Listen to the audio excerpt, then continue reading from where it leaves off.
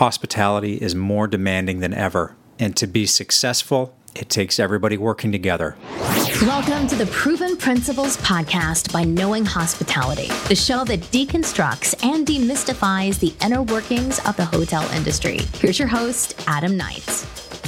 Welcome to the show. My name is Adam Knight. I am a 20-plus year veteran of luxury hotel operations and owner of Proven Principles, a hospitality operations consulting firm. And this is our show where we aim to deconstruct and demystify the best practices of luxury hotel operations and try to make them available to you and your business. So this episode is a little different. This one is aimed at senior leaders or those aspiring to get into senior leadership. One of your most important tasks when you're leading a team is to clearly define what it is that everyone is working towards. You need to be able to articulate in no uncertain terms the purpose that people have on a day-to-day basis and to set the North Star for the organization. This is important because teams without a purpose will define their own goals. They will lack clarity in their roles and responsibilities, and in most cases, they're going to end up working as individuals focused on their own agendas. So this begs the question, what is the North Star? What is a North Star in a well-run hospitality operation? And what should it be for your business, especially if you're looking to turn your ship around? Well, you've got to develop a customer-first mentality throughout your property or throughout your business. So what does that really mean? In other words, it means making sure that everyone knows that they are in it together, that everyone is ultimately working towards the same goal.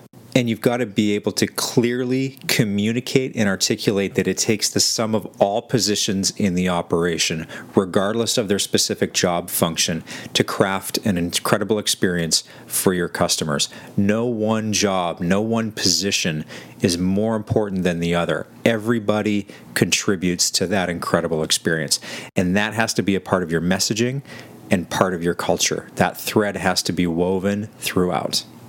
So this all sounds good, but getting there can actually be quite tricky. So to get around some of the anticipated roadblocks you'll run into, there are some points that you need to keep in mind and some practices and some messaging that you need to use to make the transition to a guest-centric or a customer-centric operation a little bit easier. And it kicks off with managers walking the walk.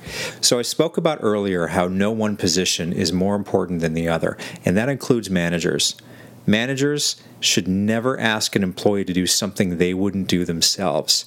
If managers elevate themselves above the work that their employees are performing, it destroys motivation and it destroys respect for team leaders. Your team is not going to follow your lead if they think that you believe that you're better than the tasks that you're asking them to perform. If you really want to have your team follow you and you're in a management position, you've got to roll up your sleeves from time to time and get in the mix. I promise you it's going to make a difference, if anything, because it's such a rare practice. So the next point about how to create a guest-centric or a team-centered mentality or North Star throughout your operation is understanding how information is shared between departments. This is a really important point here, so we're going to spend a little bit of time on it. Great operations hold general stand-up meetings typically twice a day. They'll do one at 7 a.m.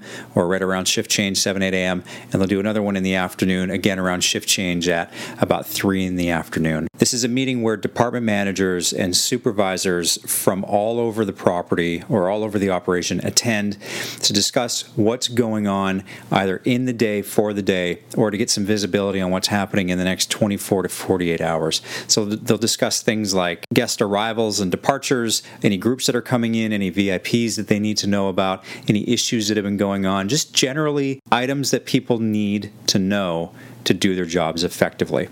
What then will happen is that these department managers and supervisors take the information that they discussed at this general stand-up meeting and take it down to their departments and again reiterate it at their shift briefings where they bring all of their teams together to discuss relevant items in the day, for the day, or for the next 24 to 48 hours for their department, but also to give their direct teams visibility on what's going on throughout the operation at large. The benefit here is that everybody is hearing the same message.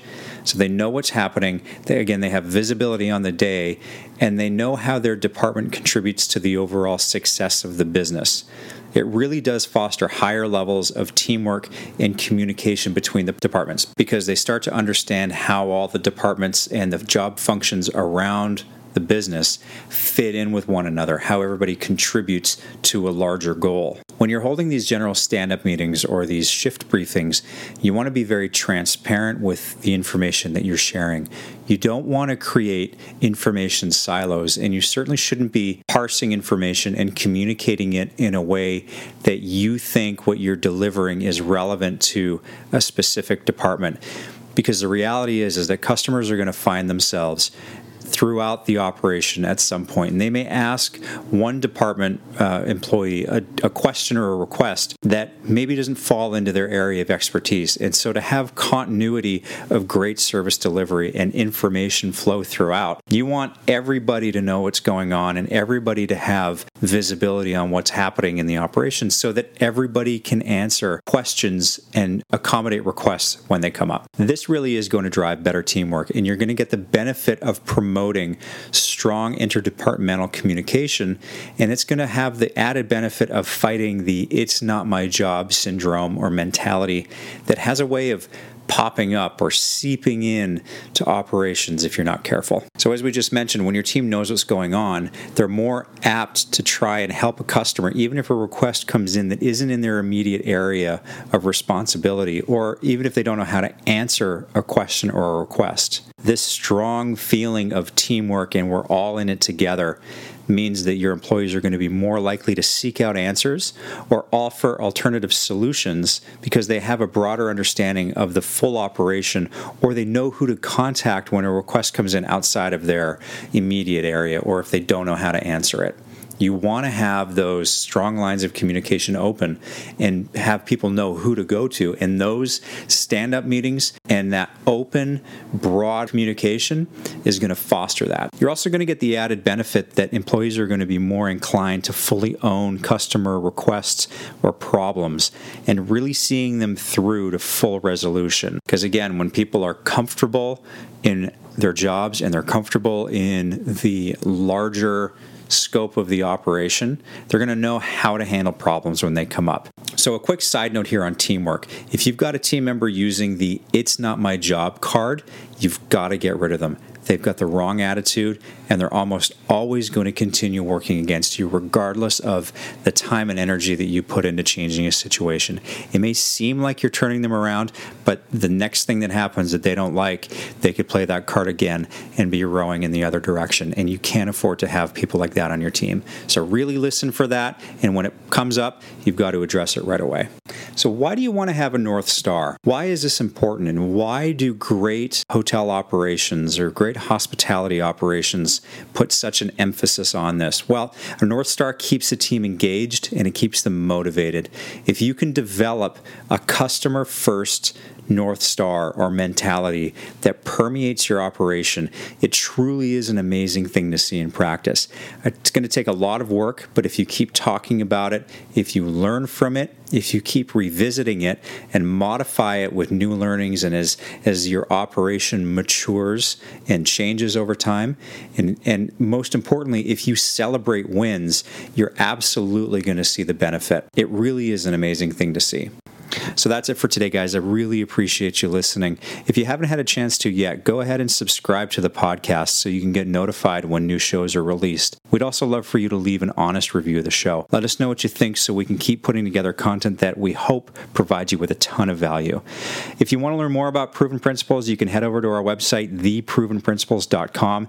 There you're going to find show notes, past episodes, other articles about how to develop a thriving operation and really put a strong service culture in place. So there's a ton more content and tools that you can use on the website, theprovenprinciples.com. We'd love to hear from you guys. Thanks again, everyone, for listening, and we'll catch up with you on another episode. Thanks for listening to the Proven Principles Podcast with Adam Knight. Be sure to subscribe so you never miss a show. The podcast is brought to you by Knowing Hospitality, a full-service hotel management company that puts your performance first by rethinking the management model. Visit knowinghospitality.com to learn more. Until next time.